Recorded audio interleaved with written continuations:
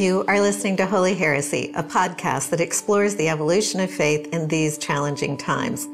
Whether you have a lot of faith, a little faith, absolutely no faith, or are of another faith, it is our hope that these podcasts will help you find your place in the ongoing conversation that has been evolving forever. This series on banned books is brought to you by First Congregational Church of Los Angeles.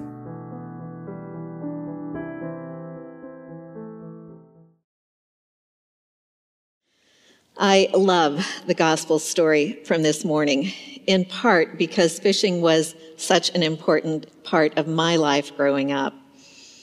My father could cast a line as well as anyone I have ever seen.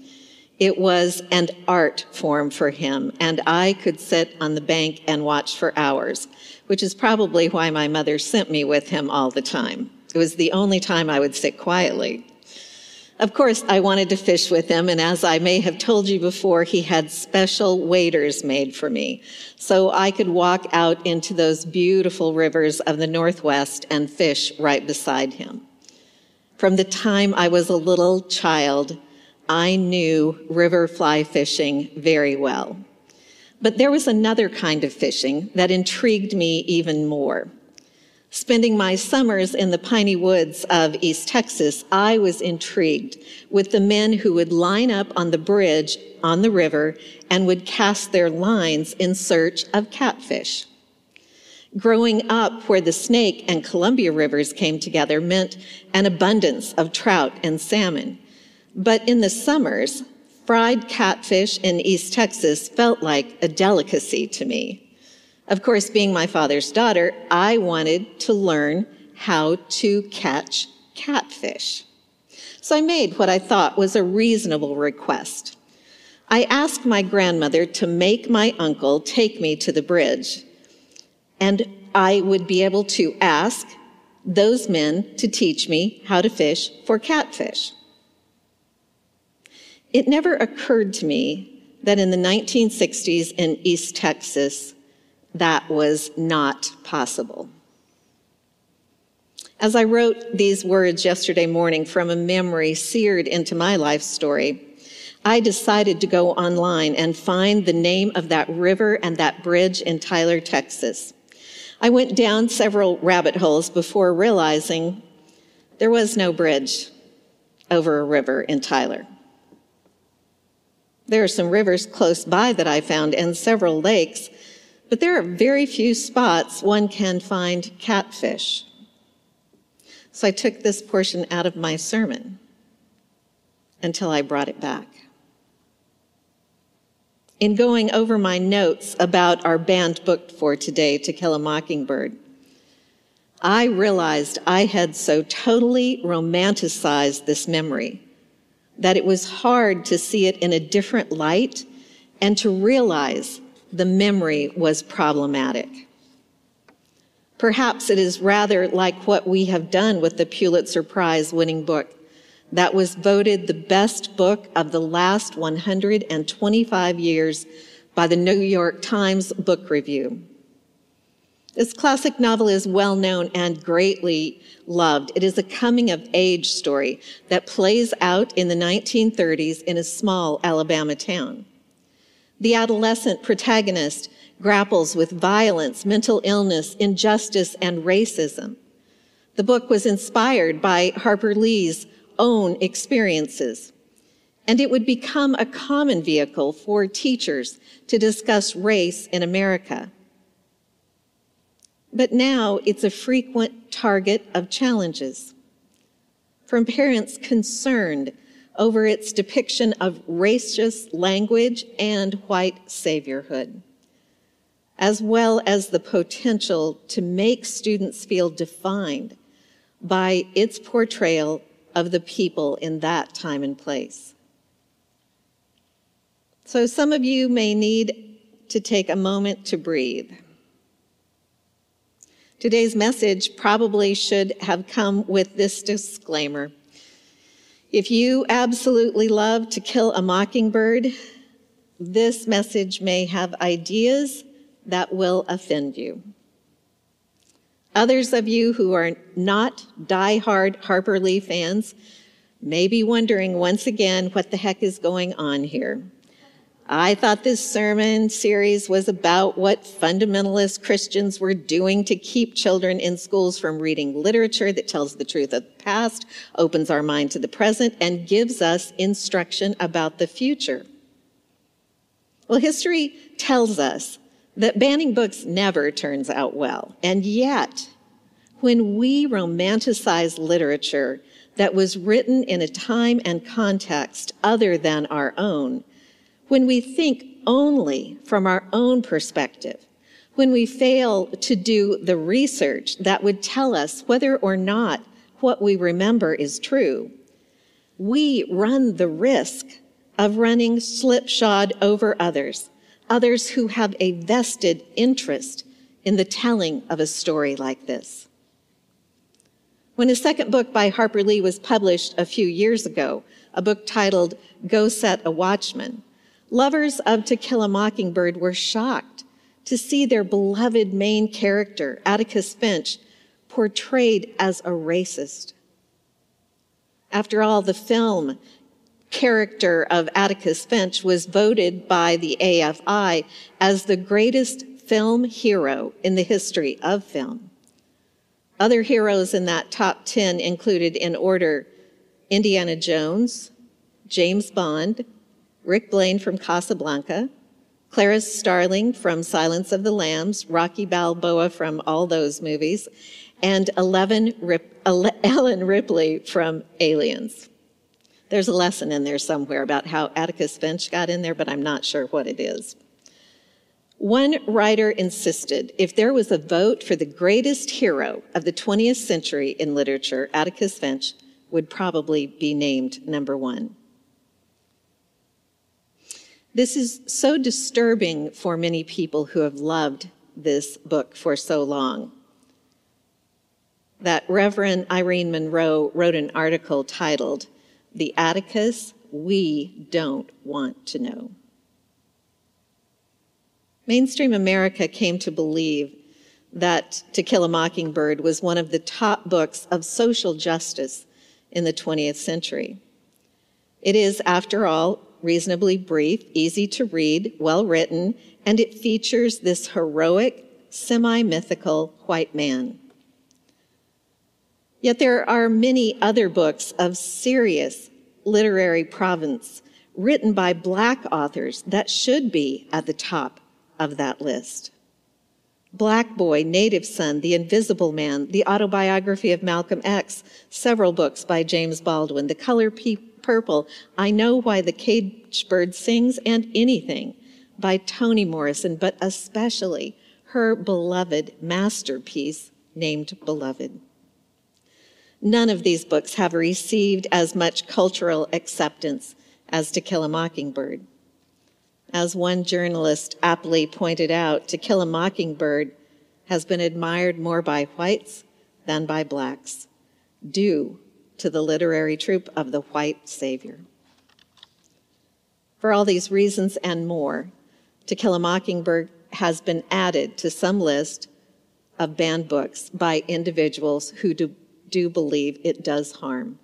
The school district of Burbank, California, has taken it out of the required reading. It still exists in their library. Many of us have not taken the time to understand the context in which this book was written.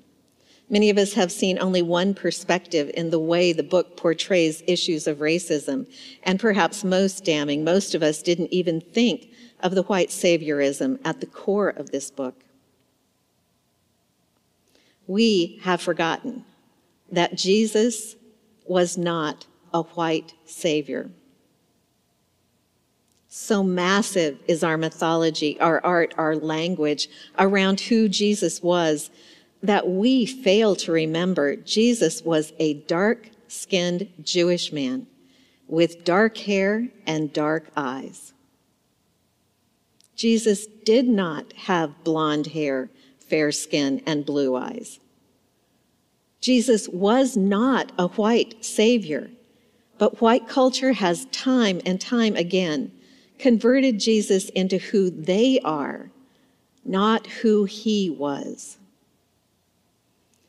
In the gospel reading today, which took place after the death of Jesus, Simon Peter, Thomas, Nathanael of Cana, Zebedee's children, and the two other disciples who were at Lake Tiberias, all had dark skin, dark hair, dark eyes, and they, of course, were all Jewish. These were people who had lived with oppression, with the boot of injustice on their necks for a very long time. Their history was filled with stories of enslavement, of kingdoms falling, and bondage that only varied by the oppressor and the degree of their harshness. And during that night when the fish weren't biting, they did not need a savior who knew nothing of their plight. They needed someone who understood their suffering. And so Jesus did what Jesus always does. He showed up for them. Today, after this time together, we will hold the 154th annual meeting of First Congregational Church of Los Angeles. As the first female senior minister of this church, I am passionate about its history. When the church was formed on July 21st, 1867, at the home of Mrs. Amanda Scott on San Pedro Street, there were 6 charter members. 5 of them were women. And you all need to thank your lucky stars for those 5 women. There is a book on the history of First Church, Light on the Gothic Towers. It was written from a particular perspective at a particular time. It is a romanticized portrayal of a minister with a vision. While its writers believed it would stand the test of time, it has not. The church at that point was racially problematic, politically problematic, gender, creed, and culturally problematic.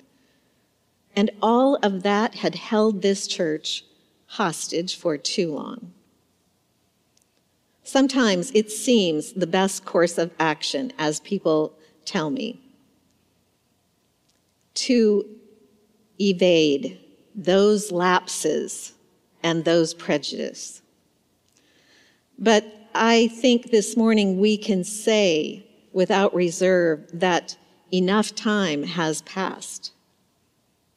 On a weekend, when people lost their lives in a racially motivated hate crime in Buffalo, New York, it is time for us to tell the truth.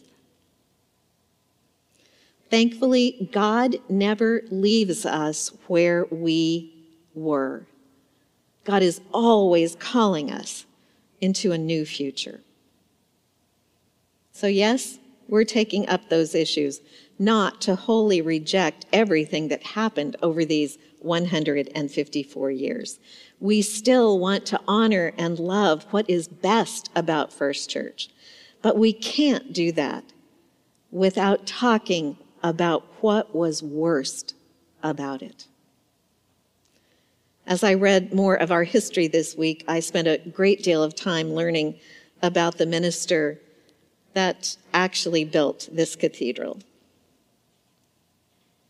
I really had never paid much attention to him.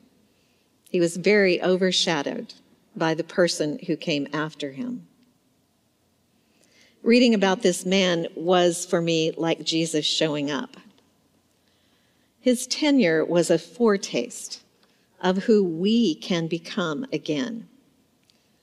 And I can't wait to tell you all about him if you stay for the annual meeting at 12:30. I appreciate where we are in this time in our history. I am grateful we are facing our past. I love that we are becoming the church we have dreamed of. And yes, there is so much work to do, but I believe we are becoming the people. Those 4 women, those charter members of First Church, prayed for so long ago. Together, may we walk into the future as we honor their desire and our liberation. May it be so. Amen.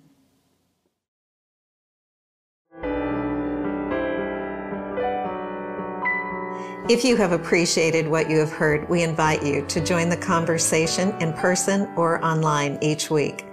We also invite you to make a financial gift to help First Church continue being a community that reminds us how much we are loved by our Creator. To donate, go to fccla.org/give